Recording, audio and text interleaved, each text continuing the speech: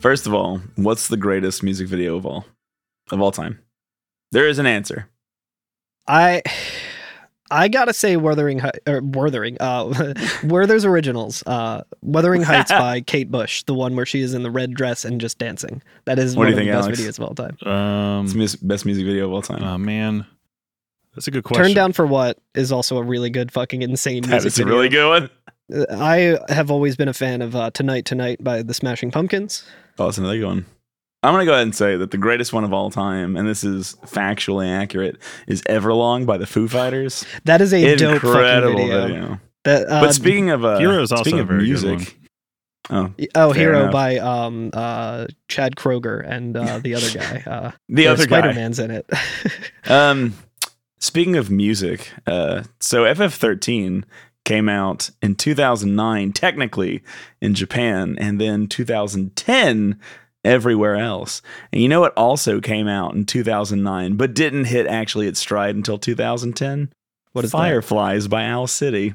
Oh, wow. Now, was So 2010 when it got memed to hell and back? I feel like that would probably be much later in the life cycle. Probably, but for the How do rest you of this Google- episode, I will be looking for opportunities. Owl City. I mean, we were brought to this city on an owl.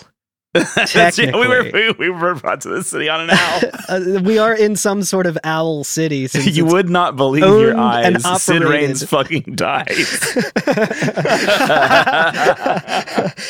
Years and years ago, for a lot of Creepy Dave from I always say that because his username is creepy, like CER33. That's what I know him by. Whenever I refer to him, I always say Creepy Dave. I sound like a fucking insane like biker guy at like a bad part of town, and it's just like, oh yeah, Creepy Dave used to come in here all the time, and he would start fights if someone played the wrong song on the jukebox. And like I always feel so bad. But my close personal friend Dave of the Daycare Dittos podcast, for many years, That's part of Creepy Dave's lore now. Is that when somebody used to play the wrong song on the jukebox? Creepy Dave did used to go to a bar that was in a shopping center right next to a 7-Eleven with some other friends of ours that worked at the comic shop that was right around there, that he called Dad Bar, because it was in the back of a liquor store, and it was just like only like sad dads would be in there, and that became his favorite bar forever. And I had the privilege of getting to go to Dad Bar a couple of times, one of which He's was a sad for, dad at heart. We went because a friend of ours was expecting a child, and we're like, well, there's no better way to have like a baby shower for the dudes than to go to Dad Bar and just like give him a bunch of diapers and stuff and like whatever he needed for like the so that was the dude baby when you said shower. them a bunch of diapers, I thought you meant like the people at Dad Bar. Yeah, we were all wearing diapers. No, but that place is insane. But Diapers are on me, boys. It's like pass them around. The deep lore on that is when the NES Classic came out, Dave got that, but he was working so much that he didn't really have time to play it. And he was just like, oh, a new Nintendo thing. It's like $40 or whatever. I'll just get this because I'm going to have it forever. It's kind of cool. And he didn't have any time to play it. And he was talking to the bartender there, and the bartender was just like, oh yeah, I really want one of those, but they sold out immediately. And Dave's like, just borrow mine. Like whatever. Like I'm not going to play it for a while. You can just give it back to me when you're tired of it or something. And the guy was like, oh really? And Dave was like, yeah. He's like, no, I wouldn't do that to you. He's like, no, take it. Gave it to him. And then for a year strate, anytime Dave would try to close out a tab, the bartender would just be like, no, you're all set. Like he just got free beers. So like he probably is probably like close to like $1,000 worth of drinks that he just didn't have to pay because he let the guy borrow the NES Classic. Damn, the power of the NES Classic is unrivaled. Yeah. Do you know what Classic I forget how we even got on that tangent. Oh, the reason Owl City. But for many years, I would just kind of Dave would always get +1s to weddings, like family weddings, and through various circumstances throughout life, his partner or whatever wouldn't be able to go, so he'd be like, hey, you want to come to this wedding? I'm like, fuck yeah. So I just went to a bunch of his family weddings, and me and his cousins the night before one of the weddings were just listening to all the meme versions of that song and laughing so hard that it like hurt to breathe, and we were like crying. It was like extremely funny for some reason. That is one kind of +1 to get. But the other kind of +1 that I want is that extra ATB bar that comes from getting the ultimate weapon in FF13. Because as you may not have been able to guess from the intro, this is the Every F and FF podcast. I was getting ready to say this is the Final Fantasy 13 podcast. That's not right. Which is also technically correct. For all you podheads who listen to podcasts on shuffle. Damn, that's incredible energy, actually. Where can I do that? Like, what? That's a whole other show where it's like, okay, each of us are going to listen to a podcast and discuss it. We're going to listen to Serial. And we're going to listen to it shuffled and then talk about it. That would be a fucking disaster. But yeah, Happy New Year, everyone. Sorry. Oh my God, it's 2023. Yeah, so a bit of a delay on the episodes coming out because it's been busy. It's been a busy end of the year for all of us. What do you mean? December 11th was yesterday, right? I'm looking back at my video and it's like, this video is from 22 days ago. I was like, Jesus Christ, that's nuts. Like, yeah. And it's funny too because I was re-listening to the episode today as I was doing like a deep clean of my house and just to like refresh my memory of what the fuck we were talking about weeks ago. And I just kept saying like, oh, next week we're doing this and next week and next week, and I'm just like, this was so long ago. Yeah, we kind of fell off our horse. But we're back on with our focus. Crisis Core has come out. Crisis Core has come out. Andrew Tate got arrested.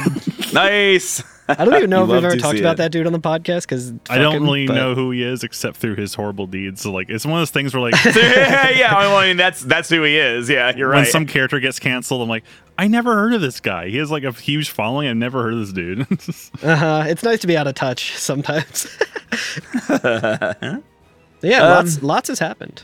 Lots has happened. We killed an Animan child. We sure did. In cold blood. We did. In cold blood. We jumped up and punched it in its snoot. I really did. I used High Wind to finish that son of a bitch off. Nice. Hell yeah. Love to see it. I finally unlocked Army of One, I think. Nice. Oh yeah, you mentioned that, I think. Yeah. I just kept forgetting about it until hours in, and then I was like, oh yeah, let me try this out. It's a sick move. It's really, really cool. I can probably talk about it more when we get to the next boss fight that we're going to be talking about today, because I used it too much, some might say, the way I was using it. So I'll be excited to talk on that. So have we talked about the way the city looks in this area that we just walked into yet? Kind of. I mean, we're on kind of this freeway, and it's kind of coming around a bend, and then there's just animals and soldiers fighting everywhere. There's shit happening outside of the bounds of the map.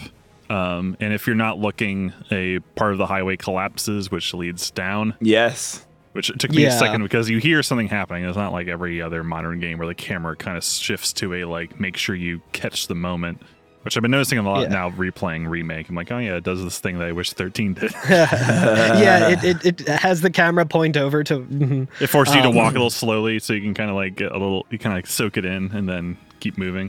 Yeah, I will say though, I didn't mind it so much when I first played Remake, but I think if I were to play it again, the sections of like mandatory walking feel so bad. Maybe it's just the speedrunner in my brain, but I remember a friend and enemy of the show, Corey, was like texting me while he was playing it. He was just like, dude, these sections where I just have to walk because the game decides I have to walk, I fucking hate. I'm like, yeah. They should kind of just cut scenes where you can just skip, like, I don't want to sludge after Sephiroth. Yeah. Limping through like ruins and shit. Like, it just let me skip that. That's just a cutscene that I use the joystick on. Yeah, but I mean, obviously on the flip side, it's what we were talking about last week. Wink, wink.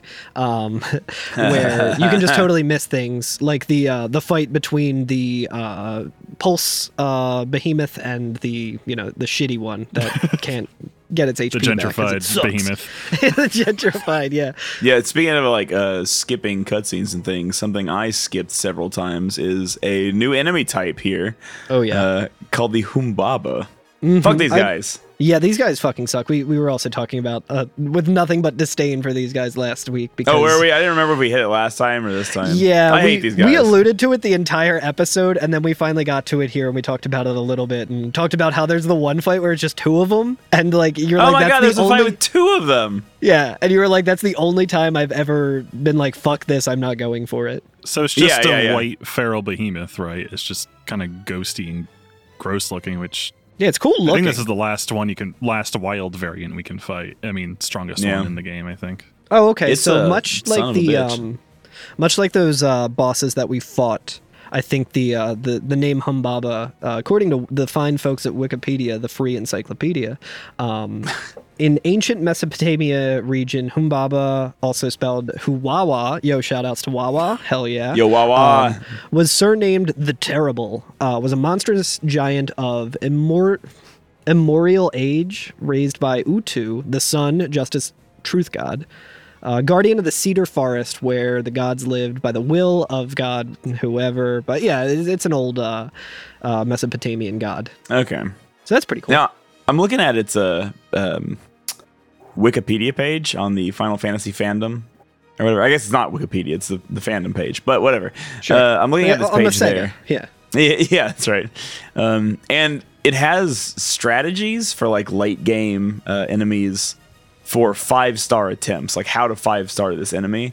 And for this one, it says like, this is where you want to use Army of One. And I was like, okay. No wonder we just got those. Makes sense. Makes sense then.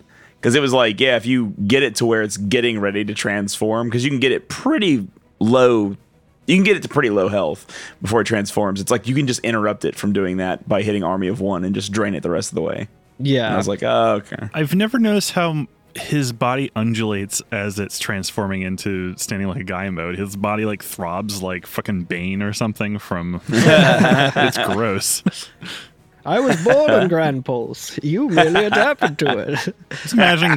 I'm imagining these feral behemoths just like getting dressed in the morning because they wear pants. They start their day like anyone else, like one pant leg at a time. Yeah. Huh. Well, they're assholes and they do a lot of damage. And as soon as when they stand up, they start being able to use Sunder, which it just kills whoever it hits pretty much. Yeah. And that's it. Yeah. They're, I mean, it's just a very difficult behemoth fight. He's got his pizza cutter. And I think, Curtis, you were saying that you used all the souls on yours to like take down one of them. There's like so in this area, because we were talking about, there's several scenes of the pulse soldiers like Psycom fighting these creatures. So a lot of times you can go in and you can just have the Humbaba fighting the pulse soldiers and kind of like play both sides a little bit. But there are a couple that are just the Humbaba by themselves, and like I didn't want to skip anything, so I was like, all right, I'm going to beat them. So I just was like, Fortisol, Aegisol, Deceptisol, run up on them and just fucking knock them down real quick. And I just like went through all of them, like all of my sols, trying to get these guys down. And then like like we were alluding to, at the end when there's just two of them, I was like, nah, I don't feel like it. That ain't happening. Humbaba Ranch. Yeah, when I found this, when I was first playing through it, it just reminded me of that Yin Yang Twins song from fucking 2009 or whatever, with Pitbull. I think it's called Shake. I literally had to look it up again because I couldn't remember. I was like, there was a funny song that I was singing when I first saw its name, but I don't remember it. But it goes like, Humbaba, Humbaba, Humbaba, Brap. I think that song is probably the reason why I say brap all the time. For me, it's the reason why everyone says yin yang when it's yin yang. Yeah, probably. That actually makes sense. Yeah. It's also why I spell corn with a K. Like you were saying last time about the Psychoms here, they are called the Archangels. And so there's several fights between like Humbaba and the Archangels and Seath. There are like flying Seath everywhere. And there's just a shit ton of Adamantchilds just walking around too, which I also did not fuck with them. I said, no, thank you. Yeah, we had to kill one of them. That's enough. That's enough. That's enough child murder. I like that Archangel's helmet has like an outer ring, which I feel like might be pretty nice. If you take a swing at him, it just hits the ring instead of the helmet directly. It kind of dissipates some of the impact. Some good functional design there. I hate to get it caught on something though. Oh yeah. Oh god, yeah. I would be getting that shit caught on things all the time. You just grab him like a kettlebell. Interestingly, the highways in Eden, like the freeways, they all have sidewalks and like pretty wide sidewalks, but there is nothing to go to on them. I'm just like noticing that like if you were to walk up one of these like nice stairs, and again they look like very like modern like kind of campus design, like if you were to like walk up the stairs onto these, is it just a bus stop? walks. Maybe, but like you can walk all the way down the freeway, but there's no other way to like get on and off. You're just like stuck walking on it forever. There's nowhere to Just go. when the convention comes, they have like a row of 10 megabuses lining up. It's just like here at 30th Street Station, you know. I wonder how much of that is just like deeply ingrained in like Japanese culture and public transit and just, you know, like urban planning. Shout outs to Corey. Like to us, we see that and we're like, damn, why would this highway have like a walkable section on it and stuff? But in Japan, I feel like pretty much every single road is like has some sort of way to get across it that does not involve a car, whether it's like a bike lane or like a walkable. And I choose to interpret this in the opposite direction, that it was difficult for the designers to design such a terrible idea as an American freeway. And so like, no, this is Eden. This is a utopia. We need sidewalks everywhere. yeah. It's super walkable. I do have some questions about the city super planner. walkable, but there's nowhere It's to go. walkable to a fault. Yeah. To a fault. Yeah. Now it is walkable, but at the same time, it's extremely not, because in order to get to these Adamanchild and other enemies, for some reason they thought it'd be a good idea to just have collapsed overpasses that we have to jump and do stuff to get through. Yeah, that was actually like designed that before the invasion. Yeah, definitely was the intended way the structures are. The sidewalks were beamed in through the trans gates as well.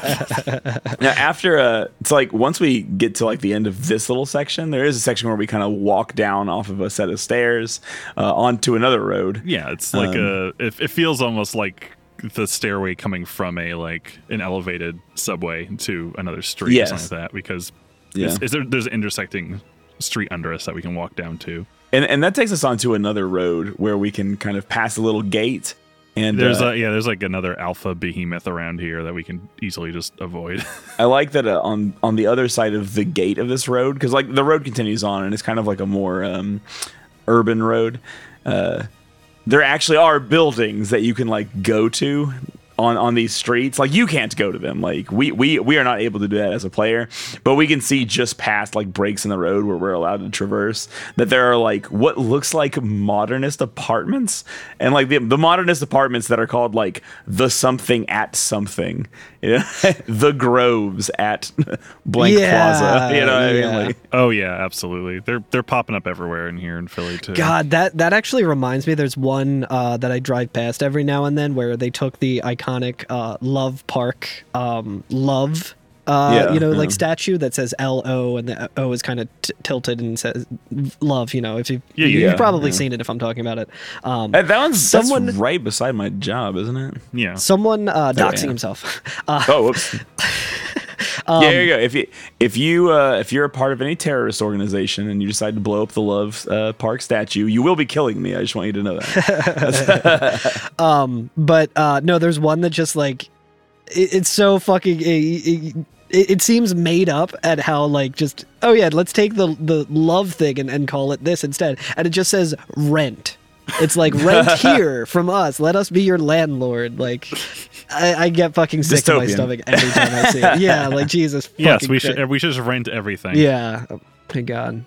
Except we don't have Blockbuster anymore. It really makes you think. I thought you were talking about the stage production of Rent. It was like, no, maybe it's about that. A Philly version of Rent. I'm like, what? But what is nice is that even though we're not able to continue down these roads and go to these highly rentable buildings. Instead, we turn to the right. Affordable housing. $800 for one bedroom, but you're sharing the flat with 5 other people. Yeah. Yeah. But on the right, though, there is like a public park in this game. Or I assume it's a public park. I mean, we're able to get to it, and other people are milling around. But this is like more residential area, right? We're kind of in a gated residential sector of Eden, I think. Probably so. It's a lot more walkable because you're talking about the park, which looks a lot like, you know, a lot of stuff that Corey was mentioning, like DC and stuff like that. Yeah. A lot of modern architecture. Actually, it reminds me a lot of like there's this super Art Deco-y looking 3 buildings over an old city. And there's no real roads going up to it. You have to kind of walk around it. And there's just lots of curvy, kind of mid-century looking design everywhere. But it's very much that. Yeah. Reminds me of being down on like the Drexel campus area in Philadelphia. or even UPenn or Yeah, you can. Oh yeah, there's even like a greenhouse roof on some parts of this too. So There are. It's like an indoor park. It's like indoor outdoor. It's interesting. There's never like any delineation from going from outdoor to indoor, other than just like there is some roofing. It reminds me a lot of in Resident Evil 3 in the very beginning of the game when you're going around Raccoon City. You have to like go up to a statue and like do a puzzle to open it, and you get like a car battery or something in it that you need to then like use to put into like a trolley or something, like something insane. But this area kind of reminds me of that, where it like in another setting, not like post-apocalypse Raccoon City, it would look very nice. Fucking Nemesis pops out. But yeah, it kind of reminded me of that area. Yeah, I can see it. I think it's very funny that there's just a few civilians just walking around slowly while there's like a bunch of Seath just like brawling in the middle of like. Yeah. And they're like, oh, dude, what can you do? And then it's just, what's to be done? To some extent, what is to be done? Because like I don't know that there is anywhere for these people to go, and it's just like, well. Yeah. Although a lot of the people who are walking around are still mentioning like, this is the end. Oh, we need to get to the what is the it? Seat of Eden or whatever, Eden Hall. Yeah. I do Hall, like that one of them. Yeah. One of them says like, "Oh, why isn't the army doing anything?" I'm like, "Hell yeah, based." We're all kind of trapped in here right now. Yeah. I mean, the army is definitely doing something. They're just not doing a very good job of it. Yeah, we're killing them.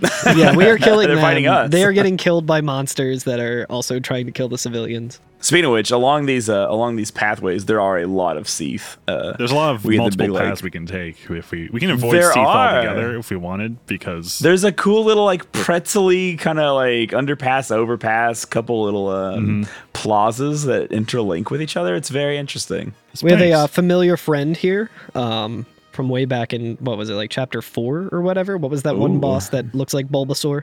Oh yeah. Yeah, that's right. Yeah, we got the vernal Protoflora harvester. Venusaur. It's a harvester. Yeah, the Venusaur harvester. That's right. I'm watching back and I walked directly into this thing that was like getting ready to attack me. Like it like definitely saw me and is like stomping around, and I somehow got a preemptive strike out of that, so that's good. I don't think I know too much about this enemy since I was able to take it down with a preemptive strike pretty easily. I remember it's been a while since I played through this section. It's been over a month now.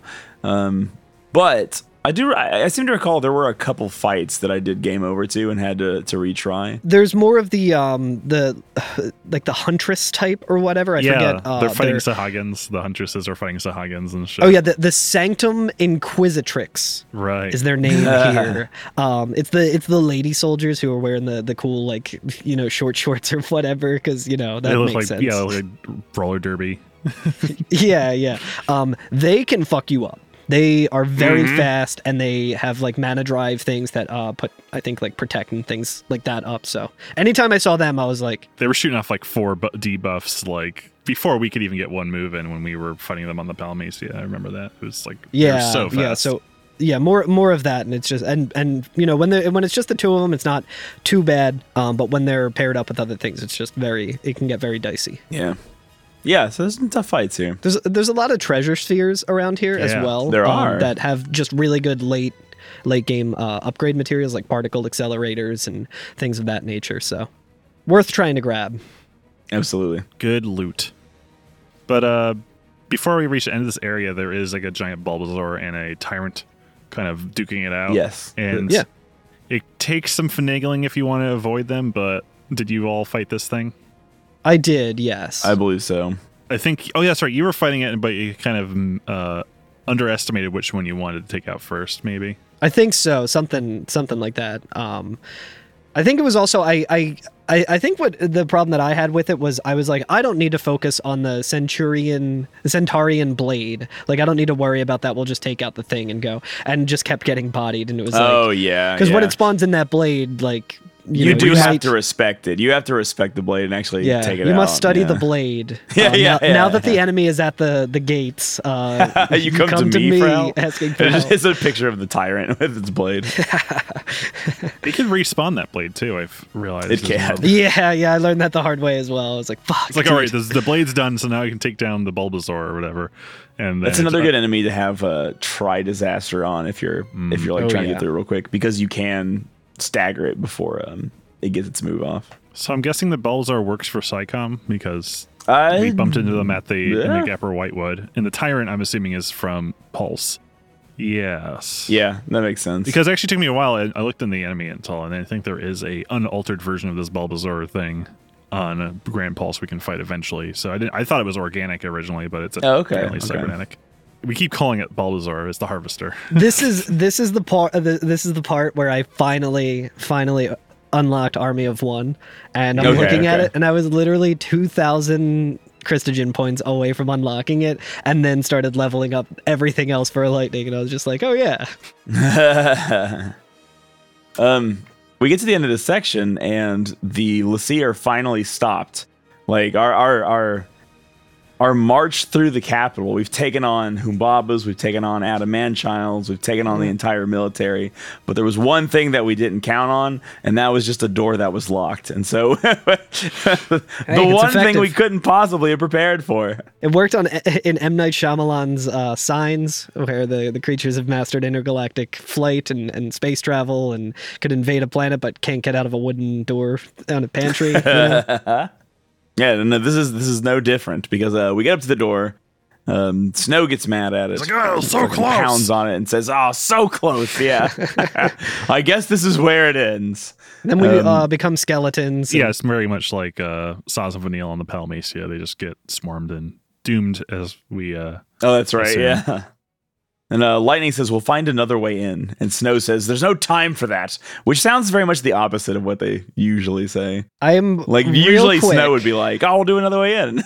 Real quick, I'm still watching back my footage, and against one of those Bulbasaur guys, I was like, let me try out Army of One. Everyone seems to really like this. Let me give it a shot. Really cool cinematic shots, Lightning doing her thing, really raising the stagger bar and all of that. She like finishes it off, does like the backflip and like lands real cool, and then as her ATB is going up, the thing was still alive. It walked up to her slowly, knocked her into the air, jumped up and spiked her down, and she just fucking died. So it was still like kind of cinematic, like she like got up and like did a backflip, but then was just like on her knee. It was just like, no, it can't end like this. I was like, damn, dude, this move fucking sucks. Why did I spend any points on it? But the other thing that can make a door very annoying, other than just being locked, is if doors screamed at you, because that's always awful. And the door starts releasing a hideous noise. I thought this was like engine noise or something. Oh, maybe. It's hard to tell because Snow's theme is also blasting over it, so... Dun, dun. It's kind of like that, but slow down. Yeah. But the gate opens up. The gate opens up, and it is like a foul sea gate, right? Like, as it opens, we see that there's like a awful creature inside. This one has boobs on it. The other one was, I think... It's got boobs. This one, actually, yeah. This one has breasts, and the other one didn't. It had like kind of just a full 8-pack on the other door. So this is the feminine entrance, I'm guessing. But the gate goes up. No more. Yeah, and like all the Lassie get ready to fight it. They're like, all right, here we go. Fuck this door. But we hear a voice that says, "Gate got you beat, hero?" Pretty lame. And I thought I was done with them. I thought it was over. Oh yeah, this part's so good, dude. I love it. But yeah, as that's happening, we see like it's a Halo ghost. Whatever. They just took the ghost from Halo. They're called air bikes, I think. Yeah, it's the air bike, and it kind of flies directly at Snow, and he has to like duck back to make sure it doesn't hit him. Yeah, and we kind of start seeing some familiar clothes, some familiar shapes, and it's Nora. It's Nora, not Hope's mom. She's still dead as shit. Nora, Snow's fun gang of precocious scamps. They survived Hanging Edge, getting completely vaporized from the... They survived getting hunted down by fucking the Pulse Psycom in the Brusha Lakes. I remember immediately being like stoked, being like, oh, my old friends and stuff. And then like, wait, a lot of shit has changed since then. And there's this whole narrative going around about what we are here to do. And like, these guys haven't seen us in a while. They don't know any of that. I'm like, oh shit. Like, are we going to have to like fucking fight Nora? Like, it's going to be a really tense situation. But luckily it's not. Ugh. No, they're just here to open a door for us, which I appreciate. Yeah. Yeah, I like that Yuge is there, and he's like, so Snow, you're a Pulse Lassie now, huh? And Snow's like, yeah, good times. So that's pretty sick. But yeah, they're like, why didn't you tell us? Why didn't you come and find us? You shut the fuck up. I've had other things to do. They were Yeah, in the right. vestige. The vestige fell, and like we were getting hunted down immediately because of us just like going in there and punching Anima to death. Yeah. So I think, yeah, we've had our hands kind of full. We got separated. The entire Nora gang's here, and they all are like, "Yeah, I can't believe you didn't come see us. Oh, we've been waiting for you." And they say they've been with the rest of the purge victims. Fugitives. Godot's there, and he says, "But damn, the Pulse Fal'Cie sure know how to pick them." Yeah, and Lightning says, out of all the idiots in the world, they chose this one about Snow. Get him. Absolutely dragged, dude. I love, yeah, like Snow Hate to be him right now. Yeah, and he's just like, hey, come on, like, I'm your fearless leader. You're not supposed to laugh at the boss. Yeah, Snow's used to being the mature, like, respected one of Nora. Now he's like just becoming the child of the Lassie group. But Nora says they're going to take care of like the civilians wandering around, and we'll go, Yeah, onward. LeBro into says that. Edenhall. Shout outs to LeBro, best girl. It's true. It's true. And they all do their motto, right? Snow's like, "What's our motto?" And they say, "The Fal'Cie are no match for Nora." So instead of the it's army is no match. Really It's- good. it's cute, Really yeah. good. Which, like, I suppose good on them for keeping up with the advancing plot.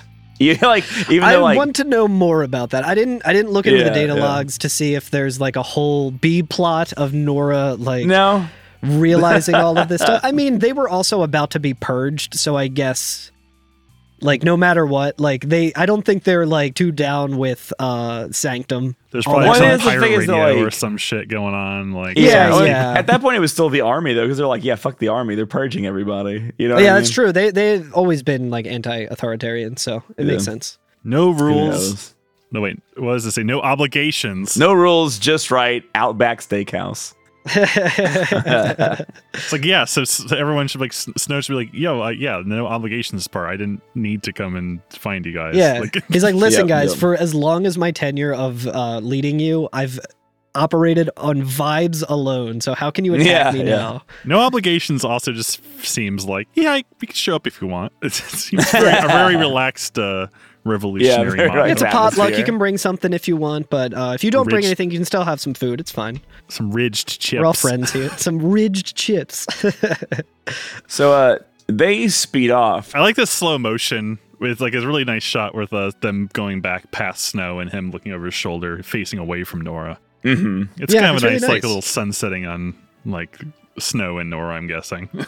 Yeah. And so starting right here at the end of this cutscene, they don't mention it, but this is the first scene in which there's like Final Fantasy X fireflies in the air, right? There's like Yeah, 10 yeah, I million think fireflies you that were give me talking about misty this a lot. eyes as they say farewell. But there's like a snow or something in the air, right? Right, yeah. Like as we start Some from sort of this section. snow or perhaps some sort of hope in the air. Hard to say. Did we mention this last? Curtis made reference to it, I'm pretty sure. Okay, yeah. I can't remember if that was on pod or not, now that I'm thinking about it. Yeah, we talked about it afterwards. I think I know what you're talking about. Oh yeah, there are. I'm laughing because at the end of the cutscene, as Nora goes away, Snow totally does the John Bender thing from the end of the Breakfast Club, where he's just like, "Don't you forget about me." He like puts his hand up in the air like that. Like that's fucking dumb. Love it. 10 out of 10. 10 out of 10. But yeah, Greatness. the crystal particles that are floating around. Yeah. There's also some distrust of the Fal'Cie starting to kind of spread around of the civilians here, which is good news given our plan has just been like, hey, try to make people see the truth. One civilian in particular says like, where are the Fal'Cie? Why aren't they helping us? Which is a very good question. You know, like they spent their whole life thinking that they are being protected and nurtured by these Why gods. have you forsaken me? Yeah, and then it's when just there's like, an oh. actual crisis happens, they're nowhere to be found. Yeah, exactly. So that's pretty cool and based. Doesn't happen in real life. No. And then we walk up on two Humbabas. Yeah, and we Humbaba. quickly avoid those We Humbabas. go run right past them. And then there's another two at the top of some stairs that we can also we run avoid. right past them as well. Fuck those guys. There's also a Saz weapon that we can grab. The Deluxes. Antares. Yeah, the Oh, yeah. Ataris Deluxe. That's right. Antares Autotune. It's cool too because the stairs that you're talking about, Alex, at the end of this that have the two humbabas that jump down the stairs at us. Yep. It looks like we're getting ready to walk up to like a large building. There's like a big like government looking building at the end of this. It's a Star Warsy looking. Dude, Eden looks like Coruscant. That's what it looks like. It looks like a really nice like AMC IMAX. This AMC in like Burbank, California, or LA or something. Where you're like, damn, tickets are $17. Is this where MacFest is? Yeah, this is where we finally reached National Harbor. Yeah, this is the Gaylord. Yeah. CPAC was here last week, but this week it's gamers. You make the call. Who's worse? Even though we're on like an elevated highway, just the stairs are held up by suspension cables, interestingly. So like the one part of the bridge that like is actually attached to the ground. Oh yeah, is this part of like there's like a lot of stuff in Eden because far away from Eden it looks like there is like kind of a large, almost like call it like a basket handle that seems like a lot of things that are kind of either held from that. But we are elevated because they're at the atrium. There's a lot of glass flooring and stuff. Chekhov's glass floor. Chekhov's glass floor, indeed. There is quite a scene there. But yeah, at the entrance of this. This is Leviathan Plaza. Yeah. Oh. At the entrance of this this large building at the top of these stairs. The red carpet is out for us. We get the red carpet is rolled out for us. Literally. We actually get a cutscene where they're talking about like this increasingly dense like crystal material, possibly, right? That's floating around, and it becomes increasingly dense as we go. And they finally have like a cutscene about it. And Vanille's like, "What is this stuff? Like, what is happening here?" And Lightning like tries to catch some in her hand and look at it. Some sort of crystal. Yeah. It's very dreamy. It's emitting from somewhere. It's very ethereal. Yes. This also makes a lot of appearances in the book that Carl was reading. Oh yeah. I've started reading more of that book, and there is a lot of more presence of that, even like in the vestige and stuff like that. That's very eerie. I do want to say that book, from what I read of it and read on the podcast, I really like how it paints the people of Cocoon as just being like extremely useless. Like everything there is just like completely so catered to that there's just no instinct and just no like not even any taste. Like Fang and Vanilla are like, this shit sucks, dude. Really, really fantastic. That was a lot of fun to read. Yeah. But as they're like debating what it could be, a like gigantic holographic face of Bart Tandalus appears. Did they do this with Heidegger in the remake as well? They do. Yeah, it's very much like that. Yep, they did. Yep. As we're about to fight the Airbuster, I think. The Airbuster. This is a giant hologram of Heidegger. Yeah. Yeah. Also known as the Air Scrub. I probably made that joke on the season that we did on 7, but whatever. But Bart's here. He's got a big head. Giant Pope. He explains that what is happening is the conflict that's happening is rousing the maker. The clamor. And it's made of clams. Yeah, the Give 'em clams. The clammers. Yeah, I like that Saz says we'll stop this ruckus soon enough. Bit of an anti Wu-Tang stance, but in this case, I'll allow it and I support it. They're not bringing the motherfucking ruckus. They're in fact going to stop it. But yeah, he explains that like the cavalry is charging. He's like, "Can you stop their charge? Filled with righteousness, they will slaughter orphan in the name of freedom. Your only recourse will be to deliver them to death, swift and certain." And so like that's his plan, right? He's like, "You're gonna run in here. The only way you'll be able to stop them killing orphan is to kill all of the cavalry." And as we've read a little bit of, a mass amount of death is what's going to call the Maker back anyway. So we're in a bit of a catch-22 here once again. But the party has some faith where Lightning's like, "No, unlike you, they'll listen to reason." We will see about that. I shall savor the demise of Cocoon from atop the highest seat in all of Eden. You too should hurry along to the heart of our grand capital. Your loved ones miss you so. And then he disappears. And the party's like, Hope says, "Your destiny will or he says, "Your destiny We'll decide our destiny. Yeah. And Lightning's like, right, over Bartandalus's dead body, which was implied, but that's okay. Yeah. Just again, the game being like, and who knows, maybe it has something to do with how deep into the data logs we got, but like, could just be the game being like, oh yeah, in case you have no fucking idea what's going on here because this game is insane and we don't say anything in exposition, here's all the exposition for you. I would try to do a better translation of what Lightning says at the end to see what it is, but the third kanji in that sentence, I don't know what it is, and I just don't feel like finding out. So we'll never know. Over Bartandalus's dead body? Yeah, in the Japanese version. Yeah. I'll carve it into his body. Is that what it says? Is what the literal translation from Google says. Okay. I guess carve is that one, yeah. That's kind of cool. Anyway, it's neither here nor there.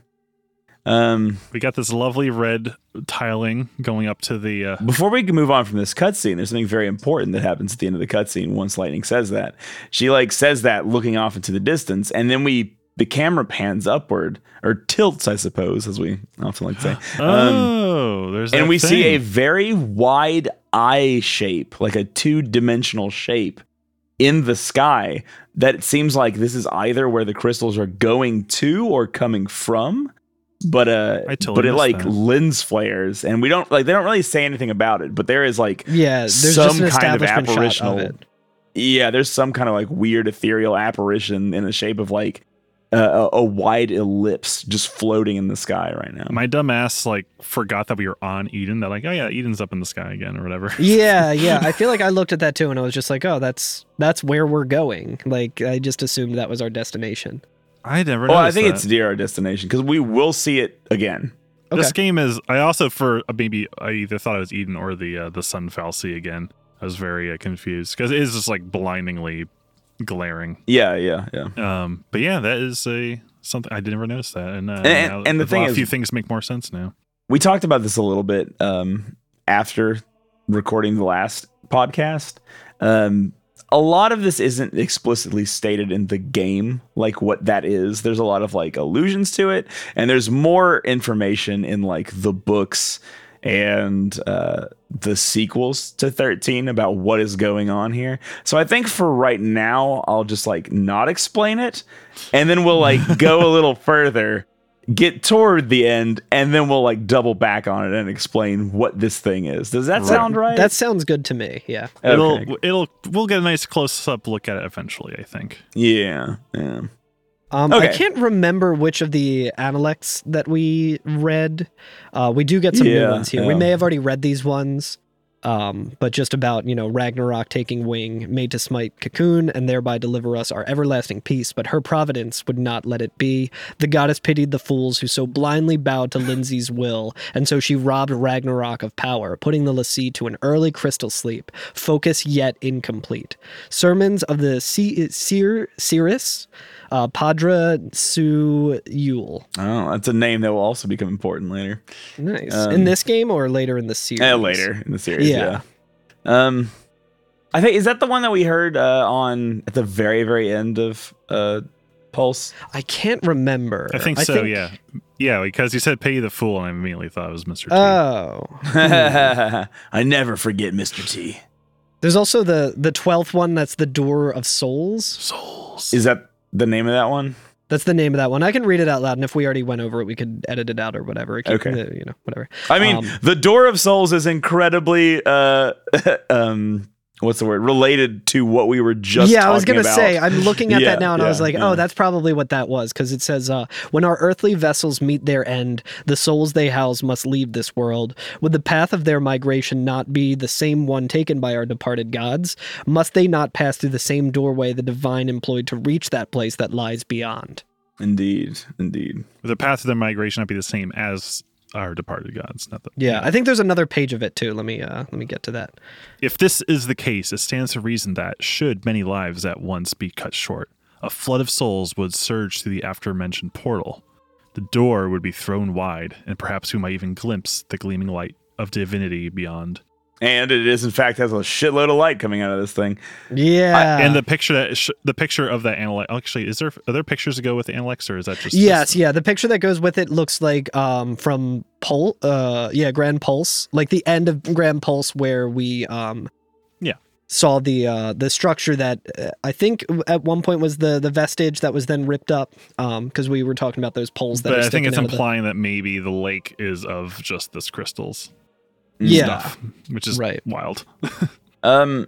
So I think that's probably enough to infer what I was going to say later or whatever. But Sure. like, given what we just read, I think that we can kind of pull it together. That like, obviously they're trying to kill enough people at once to force open this gate, right? And then use that to either travel to the Maker or call the Maker back through the gate, right? Yeah. But because it only exists for a short moment when everybody is being killed, the fal'Cie need to be ready to know its location. Thus, all the fal'Cie are looking for something. Yeah, which we've alluded like- to for a long time with the data For a logs of while. the And it turns Pulsian out fal'Cie we have as well. found it. Yeah. So There it is. Pack it up. there we go. Okay. Well, okay. I guess there's enough And like, information. and in it makes this sense analytics to discuss that here because right after that cutscene, we get the flashing thing that says new data log, and that's where you see this and you read this, so you're like, oh, okay. Like it might not be completely spelled out, but you can infer that.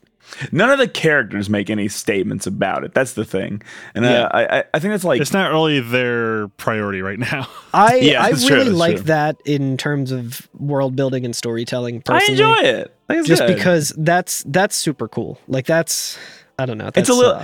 I feel like the true plot of 13. They're against the clock right now. They don't have time to discuss this fucking thing. Like, we gotta go get to Orphan before the Cavalry does. Yeah, I feel like the true plot of 13 is like a little nugget for like players who really care to find and enjoy. You know what I mean?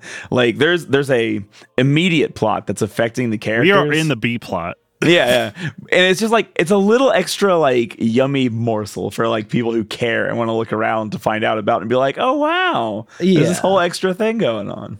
I feel like a lot of times too with these games, especially Final Fantasy games, and we've talked about this on previous seasons of the pod, where at certain points, like the older games were pretty much a game that that would be your game for the summer.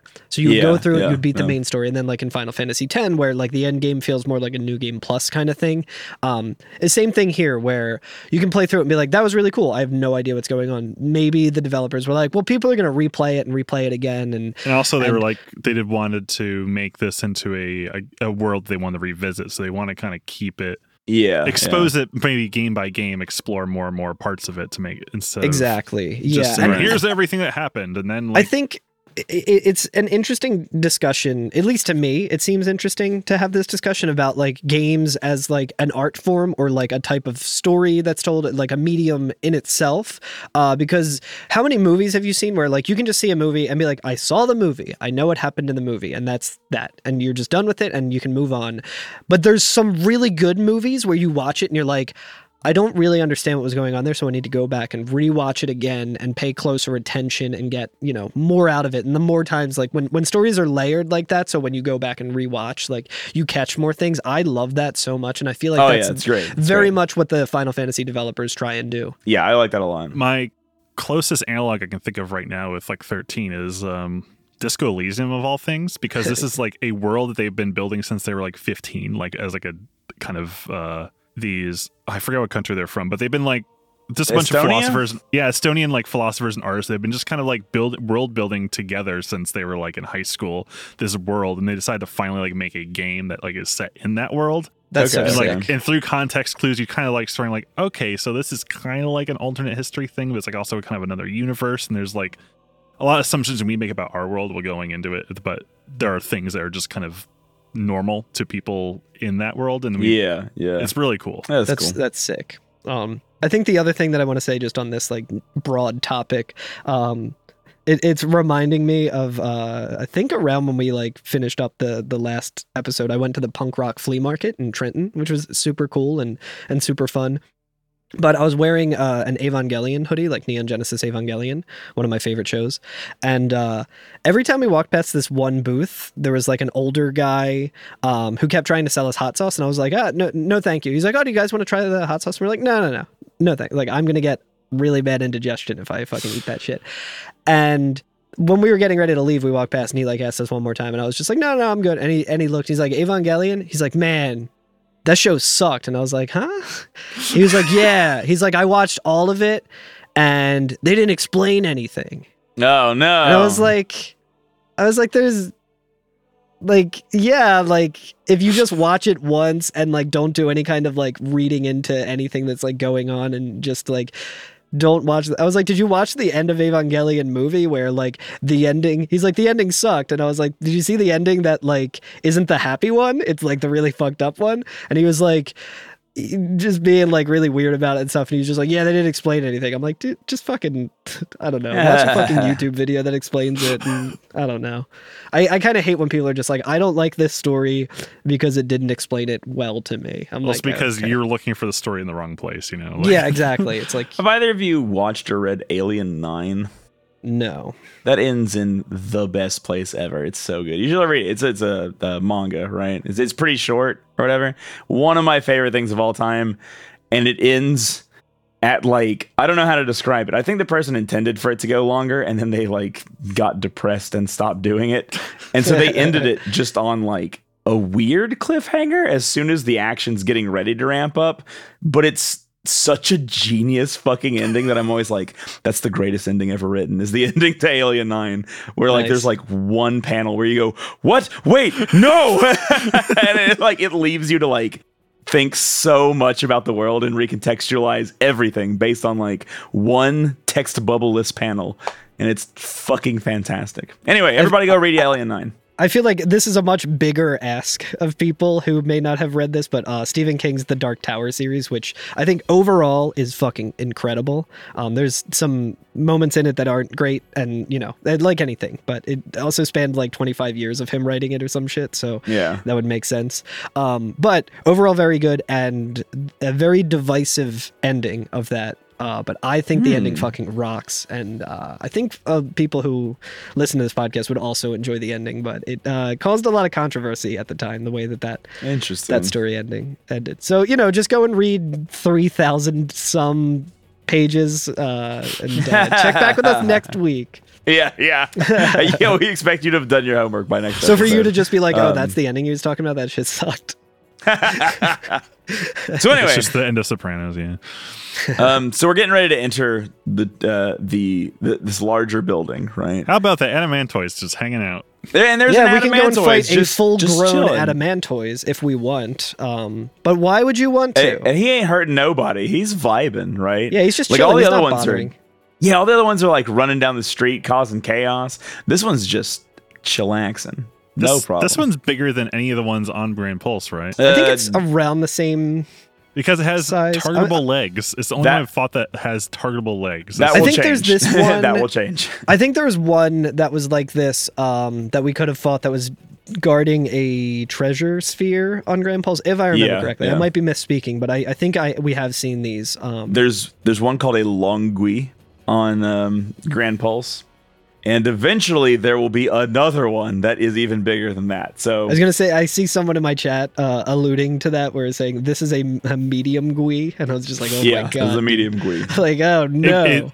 There's like no way to kill this thing on our level right now. No, not really. Well, I mean, there may be like a cheaty way to do it. I was going to try and use death with Vanille. And I think I did try to do that a couple of times, but it was like... I couldn't even survive one steppy, so I was just like, dude, fuck this. I'm not doing this. And I was like, there's probably no reason to kill it. I don't need to try hard this. And turns out there actually is a reason that you should kill it. Not really. Not Depends. really. Yeah. The Depends on what you completionist want. in me, going into the section completely blind and probably making the wrong choice of which treasure chest I grabbed. Yes, So like Alex was saying, when we walk into this building, past the Adamantoys, the lobby, the very entrance of the lobby it's very well decorated. It looks very nice. It does look like the intro of an AMC movie theater. You're absolutely right. Yeah. And there's just a little tiny portion of the floor, like a plaza area, that's glass. It's like glass bottomed. You can see down through it, right? Don't follow through there. Whoa. And there's 2 treasure chests on it. And you're not thinking anything about it. Nothing like this has ever happened in the game. And you pick up one of the treasure chests, right? One of them is like a Chocobo plush, and I forget what the other one is. I grabbed the Chocobo plush. I think the other one is a good upgrade material. Yeah. Neither one of them are like irreplaceable, right? But for whatever reason, that spurs that Adamantoise to be like, yo, I want to see what's playing at AMC right now. Ooh, Glass Onion, I haven't seen that yet. I would love to see that. No, stay home. It's on Netflix. Yeah, I was going to say it's going to Netflix soon. I won't be able to see it. So it comes in, it pays for its ticket, it gets the popcorn with like triple butter, and what are the little what are they, Milk Duds? It gets a little box of Milk Duds to take into the theater. No big deal. And it makes I'm hiding some Doritos in my pocket. I hope they don't catch me. But unbeknownst to this Longui, the Milk Duds just put it over the weight capacity of the glass. The Milk Duds put it just over the weight recommendation for that glass floor. And buddy, it busts right through the bottom. It's kind of sad too. Like obviously this is really a thing sad. That we would try to kill. You know, like we're probably gonna have to murder a lot of these things in cold blood if we want to do like end game stuff. But like it's a sad animation where this thing, like, it was just like, well, it might have been on the Ark, so maybe it wasn't just plucked from Pulse and brought here or anything, but it's like this poor creature just has no idea what's going on, and like has a moment of like the Lion King of like hanging on a little bit, and just you see anguish in its face, and it just drops. Oh, dude, it falls to its fucking demise. It reminds me of the Brontosaurus is falling off the cliff and then Peter Jackson King Kong, which no one remembers probably. I have not seen Was it the one with Jack Black in it? Yes. Oh, wow. Yeah, I never saw that. But yeah, just imagine a bunch of dinosaurs falling off a cliff. Yeah. Peter Jackson's Final Fantasy 13. Andy Serkis plays all the long ways. Hell yeah, that would be awesome. But yeah, the other chest has 6 particle accelerators in it, which is very good upgrade material. It's very good as well, yeah. Nice. But I mean, we've also had chests that had that exact thing in it, so that's just extra, you know. I don't think it's not the end of the world, but I was just like, God fucking damn it, dude. But there are like there's like little turnstiles in here. There's a couple other like treasure chests that we can walk to. You know, we have to get around the humbabas. Yeah, we have to get around the ATV off-road arcade cabinets that some movie theaters have. Vanille's over there playing Time Crisis 2. That's right. It's like, our movie's starting. I can hear the previews. I want to watch the previews. Come on. It's like, I just put a quarter in there. Just save me a seat. It's like, I don't have my coat with me. I can't save you a seat. But guys, before we go and see our 6 o'clock screening of Puss in Boots: The Last Wish, I think we should save. I think we should probably save real quick. Yeah. So I'll tell you, I gotta hit the bathroom real quick, because if I don't hit the bathroom now, I'm gonna have to pee in like an hour during the climax of the movie, and then I'm gonna have to pull up that website that tells me when to pee during a movie. Yeah, it's only an hour and 40 minutes. You can Guys, I can't actually watch this movie. I just checked does the dog die in this movie.com, and I got bad news for you. The Adamantoise dies. Yeah. All right, well, I'll see you after the previews. Goodbye. Let's all go to the lobby. Let's all go to the lobby. Let's all go to the lobby to get ourselves a treat. Delicious things to eat. The popcorn can't be beat. The sparkling drinks are just dandy. The chocolate bars and the candy. So let's all go to the lobby to get ourselves a treat. Let's all go to the lobby to get ourselves a treat. All right, so we got we went to the concession stand, and we got hang on here, I'm vamping a minute. We got 17 hellish talons to snack on during our viewing of Puss in Boots. Hell yeah. I got a kids pack, which is that looks like a Boxo Joe, but it's just full of popcorn. Oh, nice. Hell yeah. Yeah, what's your guys' go-to movie theater food? It's just popcorn. Bunch of Crunch. Bunch of Crunch is good. Have you ever done the thing with, I think it's Bunch of Crunch, where you put it in the popcorn and then put the butter on it? That sounds amazing. I have not It's done extremely good. I think it's Bunch of Crunch. I'll have to do some research on that. The problem is that I always tend to go to CVS to buy snacks cheap and then smuggle them in, so I rarely get popcorn. Oh, yeah. What's the craziest thing you ever smuggled into a movie theater? Oh, question. I feel like I have two very different answers, and I forget what movie it was when I was in high school, but I smuggled in like an entire Wendy's meal, just like very good. like cheeseburgers and shit, and that was amazing, dude. That was great. Oh, you know what? I don't remember what the movie was, but you just like unlocked a memory in my brain of in high school, and I can't say that I did this in all good conscience. It was actually somebody I was with who did this, but it was me and a couple friends, and we were gonna go to a movie. And we're like, yo, we should just get food before we go to the movie because movie food is super expensive. And my friend bought a bunch of like chicken tenders, like full length chicken tenders, and then just didn't even put them in like a napkin, just bare ass put them in his pocket.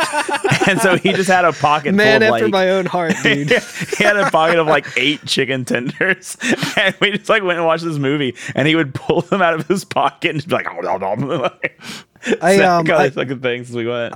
I may have told this story on the podcast before because it's ridiculous, but me and my friends went to see the Cornetto trilogy when The World's End was premiering, and that happened like the night before that released. There were select movie theaters that were doing Shaun of the Dead, quick intermission, Hot Fuzz, quick intermission, and then at midnight it was The World's End. And me and my friends were all about Edgar Wright, all about that that loose franchise in general. So we were very excited, and we went to do that. And we watched Shaun of the Dead, and we're like, this is great. Like, we had always watched that movie together. And then like for the whole thing to blow over. It ended, and they were like, oh, in 20 minutes we'll start the next one, go, use the bathroom, whatever. And me and my friends looked at each other and were like, this is really great, but it feels wrong that we're not drinking beer because like Shaun of the Dead, like, oh, we'll go to the Winchester, we'll drink the beer, and, like, all that. And we're like, we got to do it. Like, and the movie, the final movie is about going and drinking a bunch of beer. So me and my buddy went to like a grocery store nearby and picked up some beers. And I was like, I feel like we should be drinking Guinness. So we got the big ass cans of Guinness that have like the ball bearing in them with like the nitro stuff. And we were getting ready to go back in, and we had to sneak them in, but it was the summertime, and we didn't have any hoodies or anything. Luckily, my buddy was wearing cargo shorts, so he was able to stick we got like 2 of the 4-packs, I think, to split between 3 of us, and we're just like kind of like trying to sneak in. I'm wearing fucking skinny jeans because I'm a dipshit. But we have that's all right. It's 2023, and I still am doing that. So. Yeah, I still wear skinny jeans, but not good for sneaking things into a movie theater. And we're like, okay, this is probably not going to work. We put it into our pockets, and every step we took made a clank noise because it's just the ball bearing inside the thing. And we're just like, this isn't going to work, dude. And we're like, well, we got to try it. Hopefully we don't get kicked out because whatever. So we finally make it through the thing. We already have our tickets, and we have like the pass for the event, like the laminated one. Show it to the people. We just walk through the lobby. We get in there, and we're like, holy shit, this is actually working. This is insane. Like another movie was letting out, so there was a lot of people to like. So we start walking in, and it's still heavily the intermission of between the movies. And what we don't realize is they're doing fun games hosted by the employees of the fucking AMC or whatever. Like, there's just employees like in every single like aisle, like 3 deep, like leading all the way up, and we have to get back to our seats, and the house You're lights trying to are get up. to Orphan, and the Calvary is everywhere. So we just kind of slowly make our way up, and we're clanking and clanking and clanking, and we somehow managed to, like, they probably knew something was up, and they're like, fuck it, dude, I don't get paid enough for this shit. So we just sit down in our seats, and we just look at our friend who like stayed and saved our seats and stuff, and we were just like looking at him like, and he was just laughing because he could tell something was up.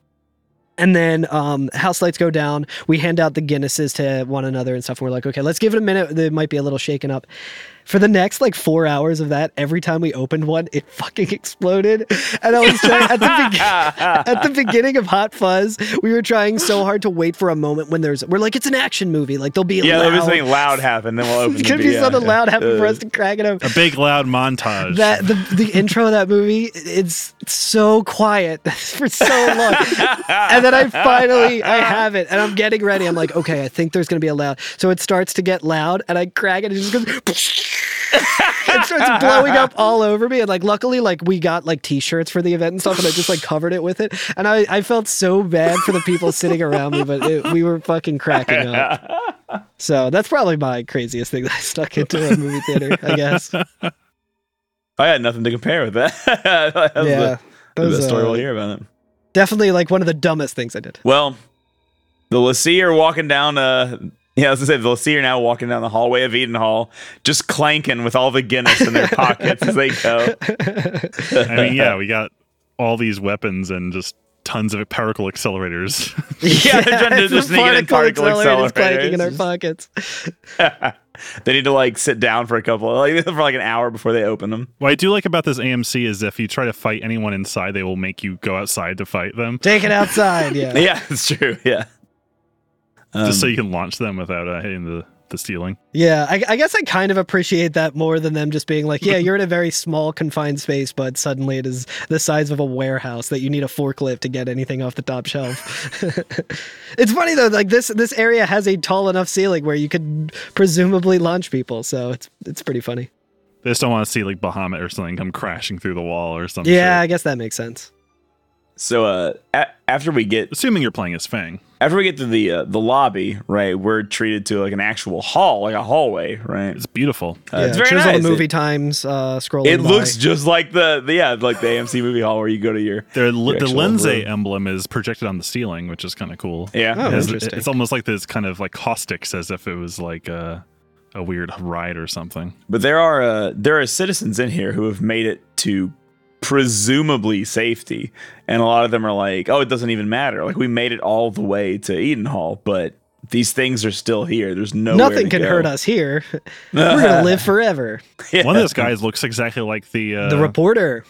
the reporter from the from CNN. Oh, guess, maybe the that's Cocoon him. News. Because Yeah, I was he wondering if be here, it would right? make sense that it was him. He's in Eden Hall. He's like a member of like the Sanctum News. elite class in Yeah, some ways yeah. because he's part of the propaganda apparatus, I guess.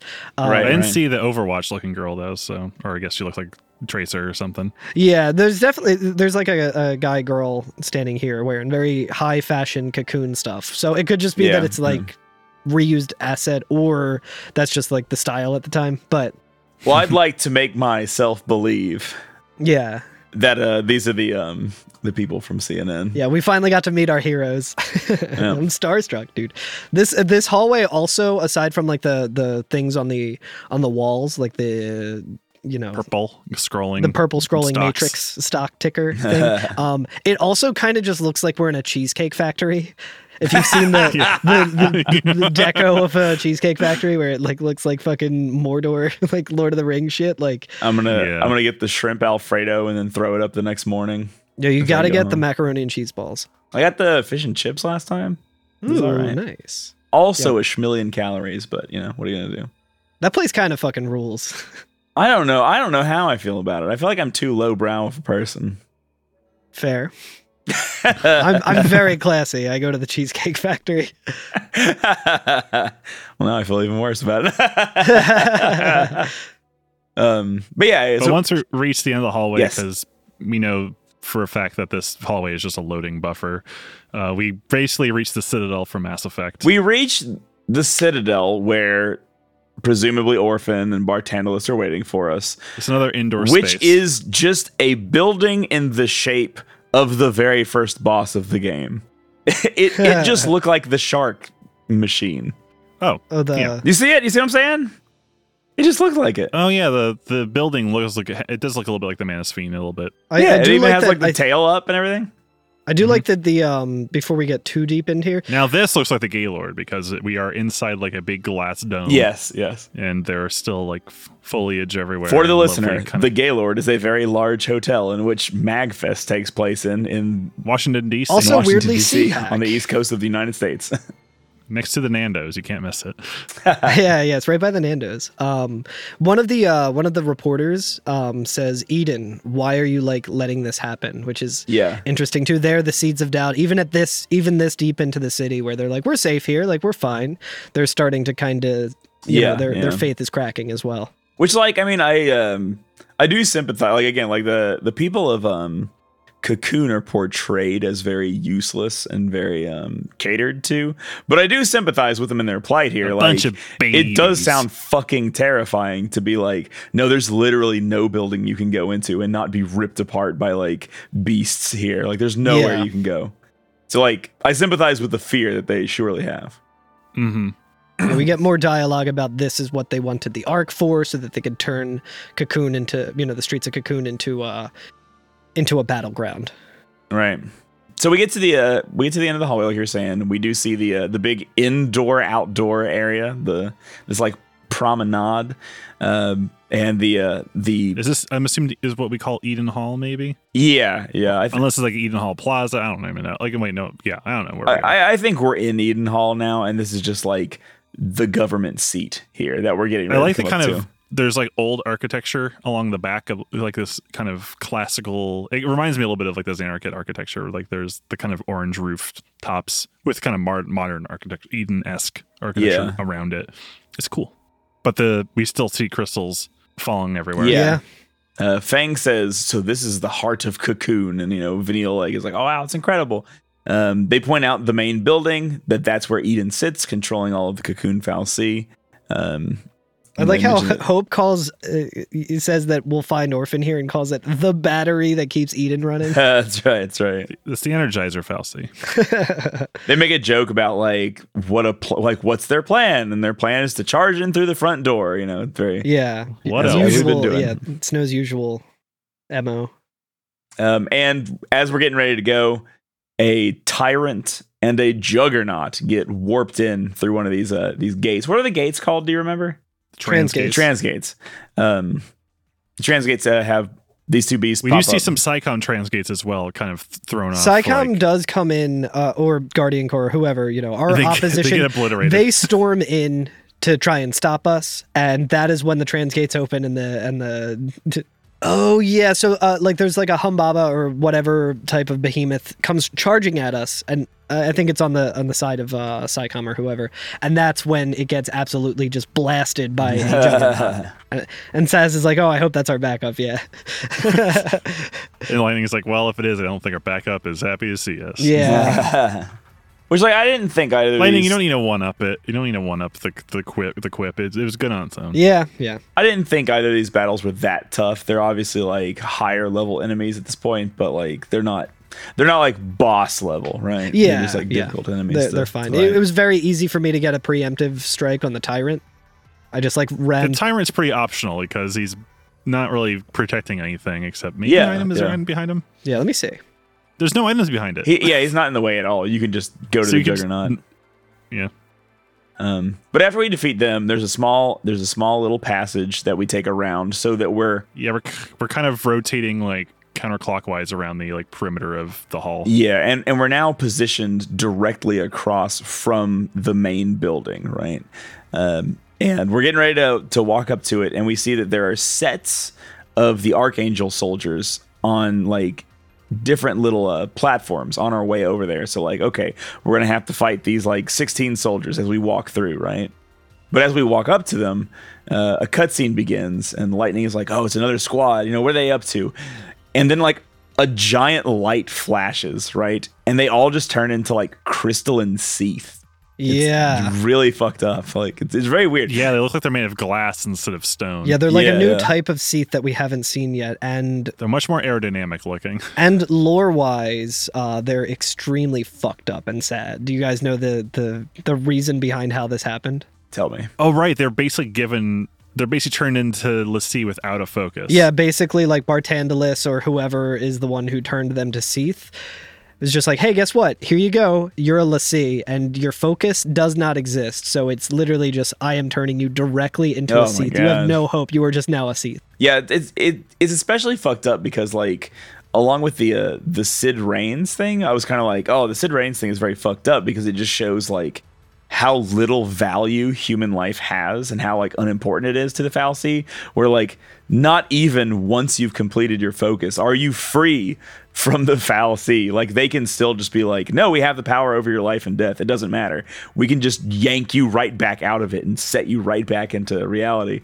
And now it's which like, is probably why it's like Sid needed to take his own life to kind of just take his to be able to escape it. Like not even to escape it, but just like they shouldn't be able to use me anymore. Yeah. At least the least I can do is take myself out of the running. Have you ever read I Have No Mouth But I Must Scream? No, I know it's like it's a short sci-fi novel or whatever, but like the main premise of it is the main characters making a pact to be like, we're going to kill ourselves before the computer can like find out that we're going to do it, so that it cannot resuscitate us to continue to torture us for all time. And so they like make a plan to like sneakily kill themselves, and then like one person is left behind to take the punishment and torture for all eternity or whatever. It's fucked up. Wow. But like it reminds me of that in the way that like human beings are just playthings for the fal'Cie, even to the extent that like Bartandalus or whoever has just made them into Seath, like with not even bestowing them a focus, just drilling in again like how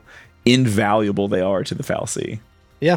So like adding late game body horror to once again up the ante of this game. It's interesting too, and it goes with like the overarching theme of like, well, the fal'Cie still need humans for this end that they're trying to get. Like they can't just do these things like, oh, like how can you kill a fal'Cie without Ragnarok? All of that we talked about and stuff. Where it's just like, well, they could just turn everyone into Seath if they want, but like there's for some reason like that's not an option for them or whatever. But it's just so like it's the whole thing of like, oh yeah, for you that was the most important day of your life. For me it was Tuesday. Like that's the overarching theme of just like how fucking awful Bartandalus is and just the fal'Cie in general.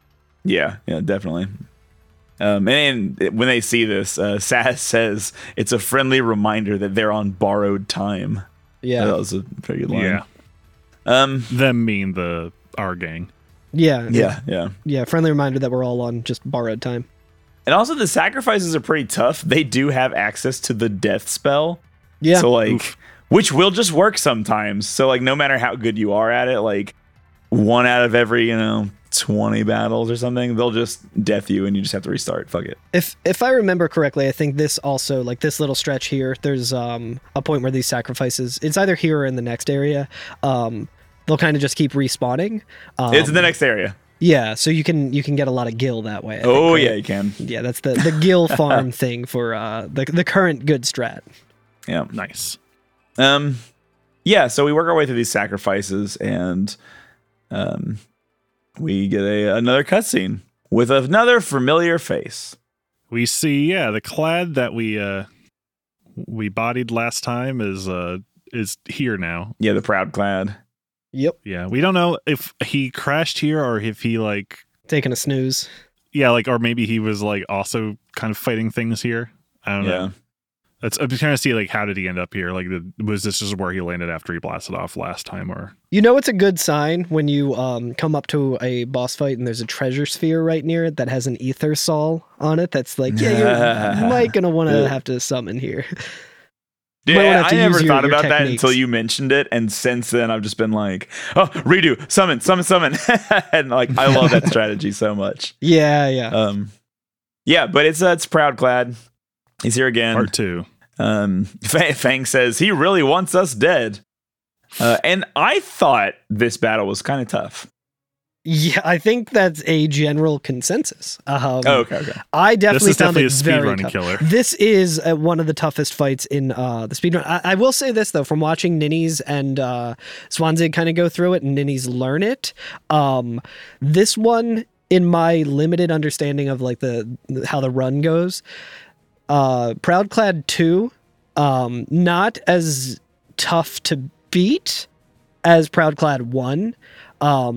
In the way that you can recover from not doing something correctly a lot easier.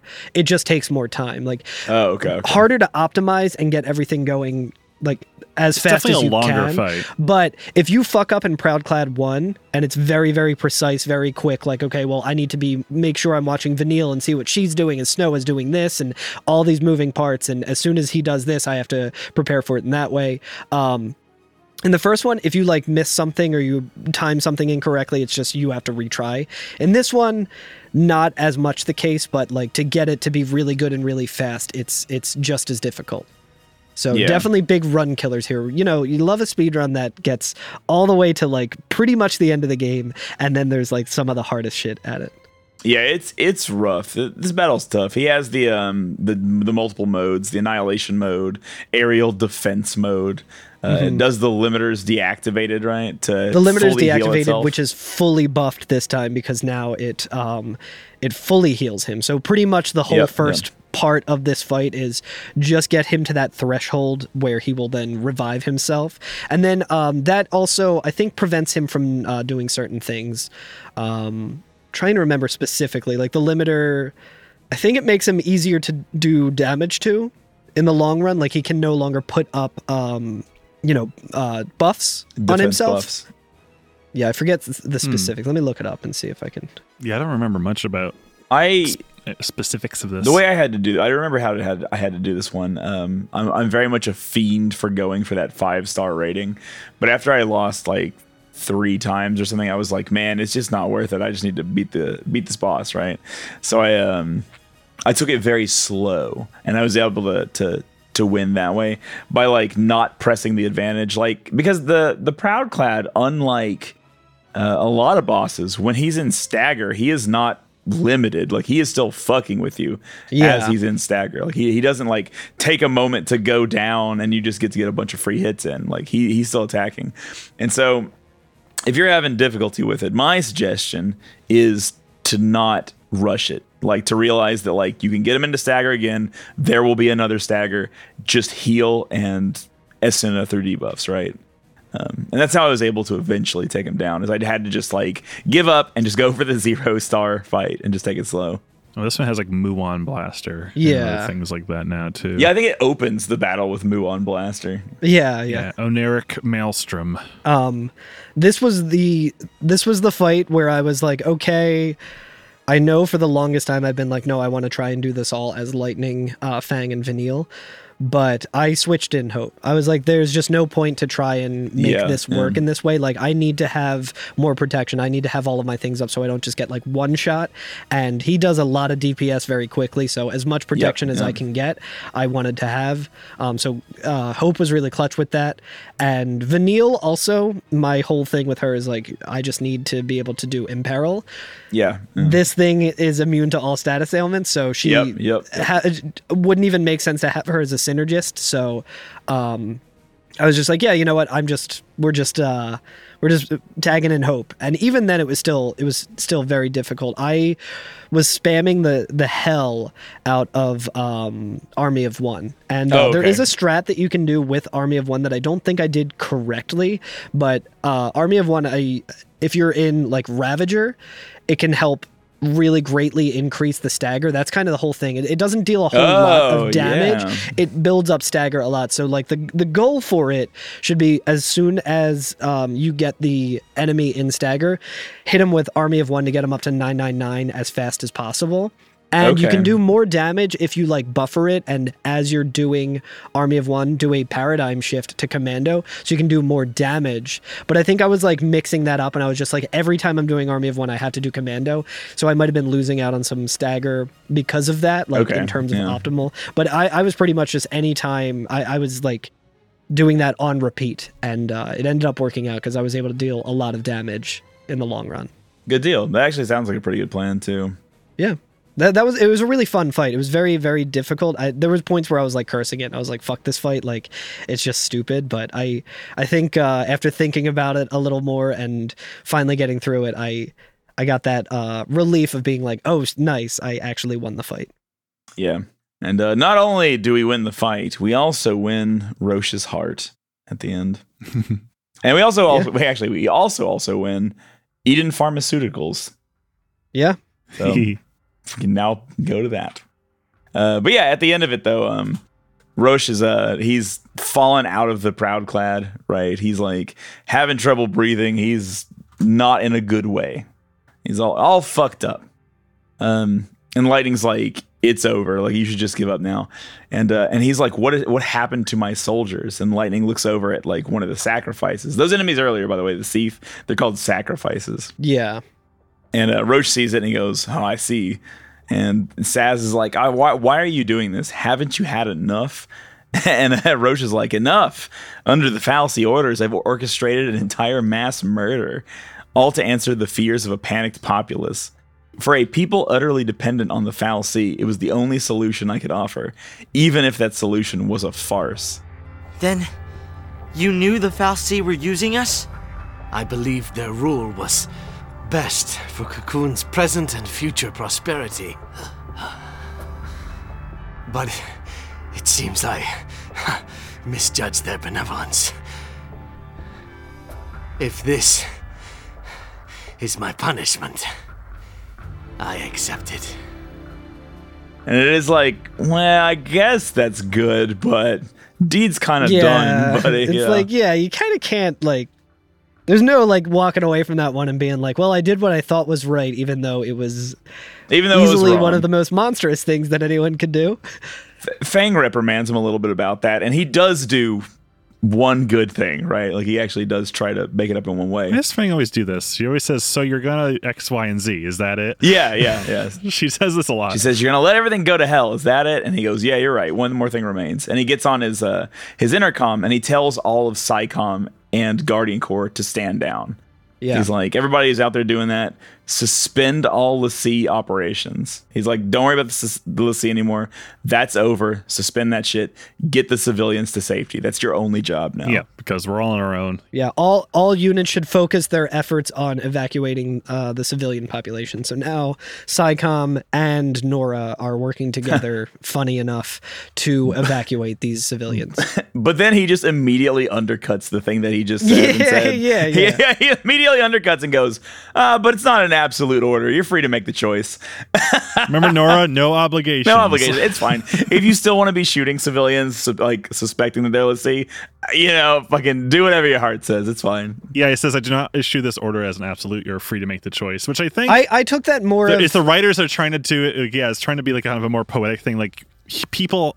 It's about, this whole theme of this game is about being able to make choice. Right. And, like, do what you think is correct, not what, like... Yeah. So I kind of... It's like, no, I'm done with orders, and, like, even this is the one time where an absolute order actually would have really been good and yeah. based, yeah. I mean, to be fair, I'm sure, like, there are some soldiers, like, you know what, I'm going to concentrate on killing pulse enemies, because that's probably what I think is right, whatever. Yeah. It might help. It might help. To me, I and this might be completely just off base, but I kind of took it as well as like the ship is sinking kind of thing, and being like, well, your orders are to help people evacuate, but it's also like, oh yeah, like if you don't want to do that, I'm not issuing this as an absolute. You can just get out yourself. Like your watch is over. Yeah. You don't have to take this as like putting yourself in danger to whatever. Like I think that's kind of right. where I took it, but it might be, I don't know. It's clunky either way. That's it's the thing. I think that you're right. I think that there's just one of those things that have unforeseen, like, not unforeseen consequences. It's not the intro to Half-Life, but it going back and reading it with a more critical eye and doing the whole like annoying nerd thing of like deeply reading into popular media. Especially in the Japanese, it looks like he says, "This is my wish." Like this is just a request. Like this is what I want. Like at least like that's a little. Yeah, but better. this is not an order. Yeah. This is my wish or whatever. But he kind of continues talking a little bit, and he goes, go, like, you're here to save Cocoon, aren't you? Or was that a farce as well? And Snow just says, stay alive. We'll see you when this is over. Stay alive, Roche. Stay alive. That is an absolute order, soldier. Shut the fuck up. Also, we should note that Roche is like visibly bleeding from the face. Oh yeah, is this the first time we see a character bleeding in this game? I think so. It might be, yeah. I feel like to keep it a teen rating, they kind of have to keep it until the end. How much blood? The ASRB ain't gonna get this far into the game. They'll never see this. They gave up. The ASRB thought the game was too linear and didn't play very far into it. But he says, I'll trust in your humanity. Let's see. The fate of Cocoon is in your hands. And then the party walks on past him, and they go into the main building, right? And again, Snow's last thing being like, you have to live. Stay you better alive. live, damn it. Yeah. And then as soon as we leave, like the moment we leave, a bunch of like... He's alone, and there's like Seath bodies around him. We see some king behemoths kind of lunging up on him. I'm trying to think of the action movie where the guy is just like hanging out by a tank, just like pecking off enemies, like completely not helping at all. It seems very much like an action movie thing. Oh It's yeah, very when he's action movie. and this is where he says the whole "I'll trust in your humanity, Lucy." He's not saying that to Oh, okay, them. okay. He's saying that to Must say. himself as he's staring literal death in the face, and as he's staring, He pulls out a grenade. he has a grenade, and he says, "Yeah, this is my He end." pickpocketed off Snow. Yeah, that's where Yeah, Snow's. that's where they went. That's where the grenades went. We've been wondering it the whole time. But yeah, it says, "This is my end, the end which I have chosen," and he pulls the pin, and presumably takes down the behemoths with him. He kills himself, the behemoths, and Chapter 12. As we think. And the Incredible. Proudclad, thank God. Fuck And the that thing. Proudclad, finally. Yep. But that's the end of Chapter 12. Yeah, and we kind of get a shot of our party on the other side of the door, hearing the explosion and kind of realizing, what had just happened. Yep. Vanille is about to kind of backtrack, and then Fang holds her back. No. Yeah, they're all looking We gotta keep moving. pretty somber about it. Now, I would like to not quite end the episode at the end of Chapter 12 here, but actually talk about the beginning of Chapter 13, because it's going to lead us to some very interesting options. Yeah, Yes. sure does. So we enter the building, which We're about to get on an elevator. about to get on an elevator.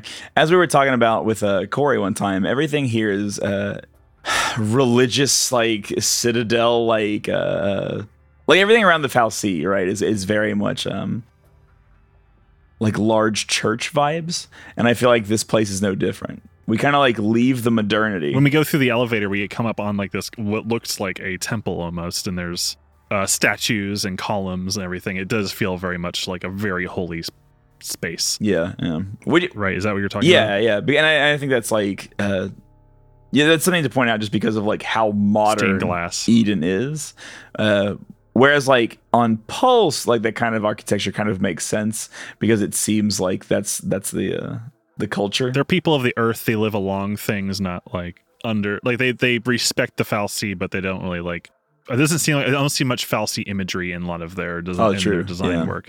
It seems like they kind of live alongside to respect it. They don't worship the Fal'Cie the same way that Cocoon seems to, and it kind of makes sense, because on Pulse, they very much are about their community. They're very much about looking out for one another. They're very pulling them up by those own boots. Yeah, perhaps? they are very much, they're their own hunters, they hunter gatherers, that kind of thing. They provide for themselves off of the land, and they're reverent to the Fal'Cie for things that exist for them in the way of kind of indigenous cultures, thanking. They said that Tamos is paved roads in areas where they've settled and stuff like exactly. that. So they kind of they're take thankful it more, for it. They don't take it for granted. They take it more as we are lucky that these beings are kind of doing this thing, and we revere them, but we're not they're not just giving us stuff directly. Whereas in Cocoon, implicitly that is the case, where for obvious reasons now, it's the Fal'Cie just it's worship us, you work for they us. they It's completely it's give supposed to be a everyone symbiotic everything. relationship. Yeah. A very toxic but symbiotic relationship where they're extremely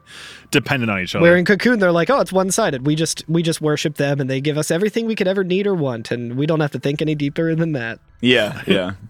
I do when we walk in here too, the long shadows being cast in through stained glass windows. It's very orange and warm. It feels intimate. Yeah. But we run in. The party's Fang's asking where's the cavalry, or Vanille asking where's the cavalry, and Fang says, if they made it this far, we'll see them soon enough. Yeah, and out from behind some of these pillars and different pieces of architecture, we start seeing the sacrifice Seath walk out, and they're oh, not them too. Yeah. They've all been turned into these sacrifices, which I kind of feel defeats a little bit of Bartandalus's plan if his whole thing was to have us come in here and butcher them to death. But whatever. Yeah, it's how does the humanity translate to, in terms of if we slaughter all these things, if they were just regular cavalry and we slaughtered them, would that add more drops in the bucket to bring back the maker or whatever? Yeah. Or the way because if we can kill these Seath as much as we want, and it doesn't count as a bloodshed or whatever that Bartandalus is trying to force. I wonder if it's that is kind of farcical, the entire idea that oh, well, they'll just kill Orphan instead. Maybe he knows that they're never going to be able to do it. Only a Lassie can do it. And so that's just his way of goading us to get there. And now that we're there and we're in front of Orphan. And he's like, all right, well, I don't need these guys anymore. You're here now. Yeah. I also think a lot of it is just like needed to the writers need to do something with the cavalry at the end of this movie. Because, yeah, true. I found evidence in the subtitles. There are some deleted scenes in which imply that the cavalry are actually behind us, not in front of us. Like they're on our tail. Oh, because there's a scene where it looks like they're smashing through, heading like you see cavalry soldier. You see something like smash right through, fire, charge. This is for the people. Head for Edenhall. And then there's another scene where they actually come up on Roche's like body. Oh, wow. Okay. And it said, "Lieutenant's down. Damn beasts. All aboard. That fal'Cie is history." So I think it's kind of like we're racing them to like. Yeah. And we made it there so first. I feel like they're like, oh, this thread we probably like they didn't really know, like maybe there was like a whole other thread where we had like face them down, or maybe we see them get turned to Seath as well. Yeah. They decide like, let's just wrap this up. Like, let's make it so they're just already. Yeah, I mean, I don't think them taking that out. Like, this has already been a very complicated chapter with after a very complicated game with a lot of factions and a lot of different intentions. A lot of stuff got cut. Yeah. I mean, then next episode I'll talk about there's an entire arc. Like literally, the 7th arc is like an entire level that just got cut. Oh wow, yeah. Right. And we actually see the door to it in the next area, but it's just never addressed. Speaking of the next area, the 7th arc. God damn it, Nomura, give us the 7th arc. Speaking of the next area, after we see these Seath, is it the next area or is it this area? So the sanctuary falls apart into what I can only describe as a Final Fantasy area. Like it's the last level in a Final Fantasy game. Is what. We're in the nucleus of sin. Where's the Final Fantasy 1? What games have we done now? We've done 7, which is just kind of an area. It's just a cave, right? Yeah, or like a hole. I think in 1 where we're like in space or some shit. It's a cave, but you Yeah. also jump down into like ethereal space as well. Yeah, there's at the bottom ethereal of space. the crater. I'm trying to think of like what other Final Fantasies have had quote unquote ethereal space. Dirge of Cerberus definitely ended in what I would call ethereal space. Yeah. We call that the Gact zone. We go into the Gact zone. Yeah, so that's what this is, right? We're in the Gact zone. We're in the Gact zone of this game. 4 kind of, I guess. We're like in the center of the moon. Yeah. On like crystalline floors. Just further reinforcing that like that motif or that symbolism that Corey mentioned, which is the like facades of what actually like the fal'Cie are, is that we're in a church and the entire walls of the church fall down and we're in this entirely like both cosmic and technologically like unfathomable space. It looks almost like we're in like a giant like particle accelerator or some sort of like the Large warp Hadron cannon Collider of some sort. Yeah, it reminds me a lot of the like I guess the warp jumps from like Mass Effect or whatever, right? Oh They yeah, kinda remind the me of gates. those, yeah. It's like a cannon or something. It's interesting too. I do like the some of the aesthetic because it's purple. It's purple, which means it's late game. the most powerful of all colors. What I do like is that all of the pathways literally are red carpet. So like even though we're in this like big technological area, it's like they literally roll out the red carpet for us. So where's Avatar playing? So yeah, so we're finally up to our movie theater. This is movie theater 13, of course. I don't know much about Avatar: The Way of Water, but I do know that it has no beginning and no end, much like this game. There, as we see like the church like facade like falling apart and everything, there are giant statues of, I'm assuming, the goddess that we've heard about, I think so.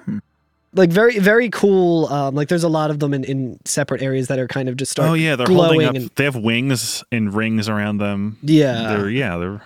Can't help but wonder, like, oh, who is that? Who dat? I'm assuming we've heard about the goddess, or who knows? I mean, it could be Lindsay Lohan on her glow up phase. That Christmas movie that she did is very, very enjoyable. Is it? Yeah, I had a fucking blast watching it. I watched it mostly with contempt for most of it. Not for Lindsay Lohan. I wish her no ill will. Just that whole kind of genre of movie. It's like this weird kind of vacuum of like a pseudo-conservative, like, oh, traditional is better than like new stuff and traditional family values kind of thing. But I mean, you put all that aside in just a dumb popcorn movie where Lindsay Lohan's kind of getting a reboot on her life and gets the Carl seal of approval. It was nice to watch. A lot of movie chat on this episode. Yeah. I like how the only fucking movie that I've watched, like, the only recent movie that I've watched has been the fucking Lindsay Lohan. I need to get on Letterboxd or whatever and just have that be the only one that I've Muskie will be very excited to have someone else on. Befriend Mutsky, yeah. Like. So, this is Orphan's Cradle. Yeah. Right? Yeah, this is an Orphan's Cradle, The Tesseracts. So this is more like a Christopher Nolan film. Yeah. What does a tesseract actually mean? Because you hear it in a lot of movies. It's a 4-dimensional cube. Okay, I see. It's the MacGuffin in all of the adventure movies. Yeah, exactly. But I like that I actually kind of noticed this, that the floor that we're on, there are some, like, from above, it actually almost looks like the Palamacia, because there's these, like, we're in the central area where there's, like, the church, and then out front of it almost looks like there's some floor panels kind of fan out like wings. Yeah.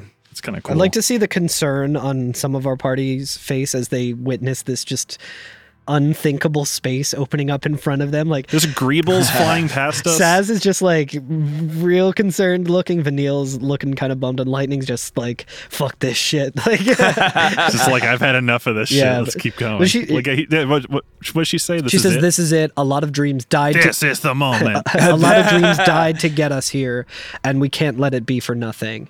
And Saz says, "You said it. It's not just our future we're fighting for." Hope says, "We'll do it for everyone. Falsy rule ends here." Get another Let's Mosey moment. Yeah, Snow says, "Dicely, we're coming for you." And the thing that Lightning says is, now, this is it. Now is the time to choose. Die and be free of pain, or live and fight your sorrow. And then we fight, what's her name? Unalesca. Anyway, so the one thing I wanted to talk about is, once you advance very slightly, like just past these sacrifices. There's like a red ramp going up. Right. You see 3 dark magicians from Yu-Gi-Oh! Appear. You see 3 dark magicians from Yu-Gi-Oh! Essentially. I don't know what they do yet. I haven't gone up to all of them. But they kind of like appear before you. Are there 3 of them? Yes. Yeah. One's purple, one's kind of golden, and they open up like little windows on these branching paths. One of them, only 2 of them are accessible right now. Yeah. Yeah, they look actually really reminiscent of the statue we just saw, except they have like kind of a mask on top of their head. Yeah. Just a little more Yu-Gi-Oh! I like that their elbows bend like the teenage robot, like it looked like a fucking Craig McCracken character. Oh yeah, cartoon. yeah. Just like cylinders. But they offer you these little portals that you can walk up to. One will take you back into Eden proper, so you can go around there and fight around, level up, whatever. Fight the Longui. Fight the fucking giant that is now wandering around Grand Pulse. Yeah.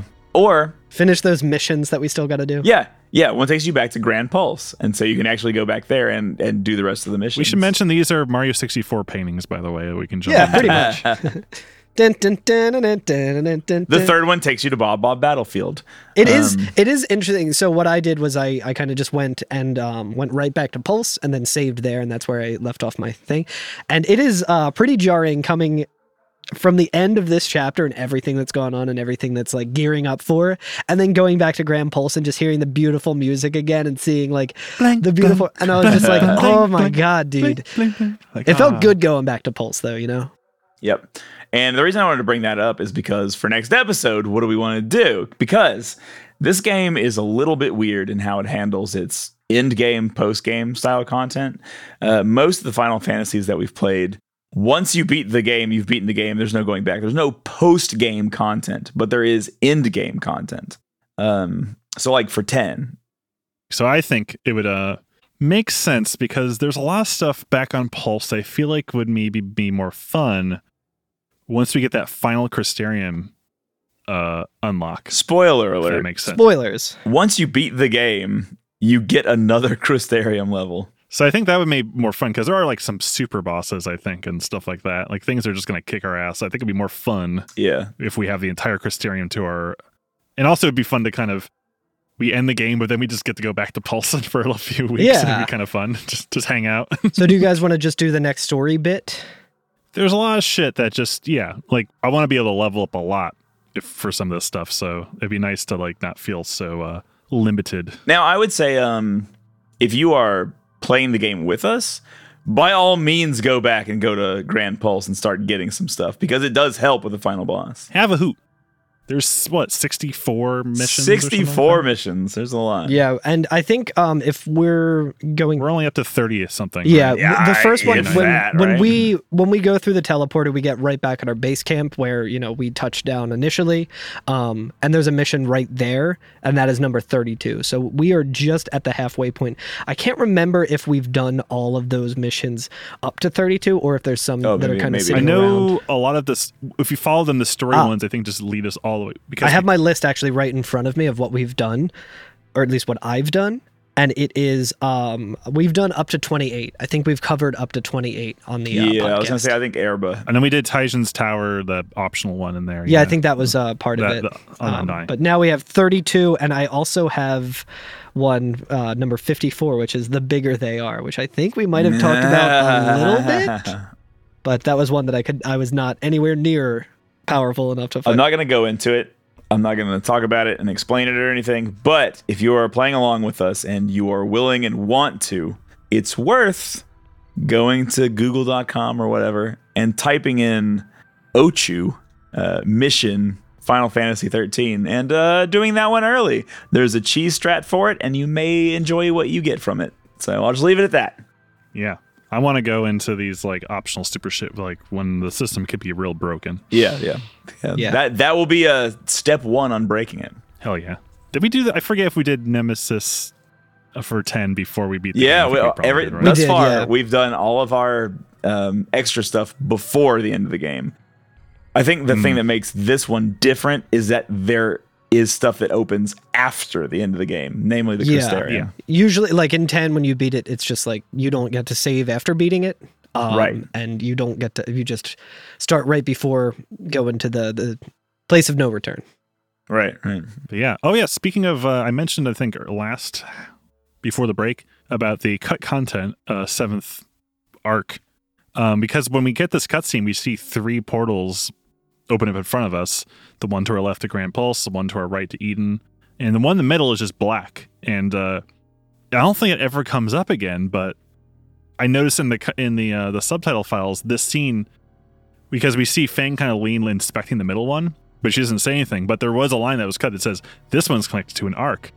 And so that middle one used to go to the 7th arc, which there is like a recorded dialogue. You actually can load up parts of it in the debug mode, which is kind of cool. It's like a whole and a bunch of like just more places to train. I guess maybe that would be like where the last part of a Crystarium originally was supposed to unlock, so you can go back to Pulse and do all super step before beating. It's just like, because that's kind of like the theme of the arcs, right? Is to kind of train us to be more powerful and stuff like that. Interesting. That's the 6th Archstone from Demon Souls. Okay. But it's cool that it was like right there. Like they didn't even like delete the gate. It's like, oh, is this going to be the final boss? Well, I think area? that gate does eventually open up. The way we go to the final boss ends up being like somewhere else, I think. But it's interesting. I just mean that one there's another gate at the end of the area. Oh, okay. At the very end of the area, yeah. I think it like tricks you into thinking that you've like returned to the same gate, or they've moved the gate somewhere. But I think it's just that this one gate is just left untouched in reality. Much like everything in FF13, it's unclear. Anyway, but we can compare the gates next time. All right, we'll whip them out and compare gates. Let's talk about let's not talk about cut content. Let's talk about actual content. We're talking about real content. Because we are content creators here. Alex. And that has been some content. Alex, would you like to turn us into Lassie without a focus? Do we have anything we want to announce first? Yeah, you got anything going on? Yeah. At the time of this episode releasing... Supposedly coming out. Assuming. But that would mean tomorrow I will be doing my Dark Souls No Wrong Warp any % run at MagFest. So if you're going to be at MagFest... you can definitely come and check that out. That's going to be at 11 p.m. on Saturday, so tail end of MagFest. Should be pretty interesting. It'll be really fun. If you're not going to be at MagFest... Wear your Binal Banishee shirt. Oh, I don't have one. Wear a Binal Banishee shirt. No, I'm talking about not you. I'm talking about... I was like, I should, but I don't have one. Fake fan. Yeah. But... yeah, if you're not going to be there, it's going to be streaming at twitch.tv/magfast. I'll be there. Oh, really? On Twitch. I got excited. I have a show, and if this show gets canceled, I'm gonna be really mad that I didn't go to MagFest because of this show. I do have 4 shows coming up, but none of them are nailed down yet, so stay tuned. Although I have been doing a lot of speedrunning on twitch.tv/TwirlingCurtis. So follow me at twitch.tv/TwirlingCurtis and watch my Final Fantasy speedruns. Do it. Do it or else. And on January 8th, if you're in Philadelphia, I will be playing at Ortlieb's with my band, The Human Fly. Oh, that's a good venue, too. They have good Yeah, sound. I love Ortlieb's. It's a nice venue. Cool place. Good place. And speaking of music, thank you to Masashi Amauzu for it. Also speaking of Masashi Amauzu, almost used as the intro to this season, but I feel like it was maybe too obscure for this game, is the first album that Night of the Round released has a version of the boss fight with Proudclad 2. Nice. Which it hits real hard. It's really cool. It's like boom, boom, boom. Really cool. Go check them out, of course, nightoftheround.bandcamp.com. It's because today, if you're listening to this, is Bandcamp Friday. Let's go, so dude. How about that? What timing? You can leave us a review and rate us on iTunes and Spotify. You can call us or text us at 530-MATERIA. Thank you to everyone who's been calling and wishing us well. And you can find us at EveryEvanFF on Twitter, Instagram, and YouTube. And yeah, of all the podcasts in the world, you chose to listen to this one. Bye. Farewell. Bye.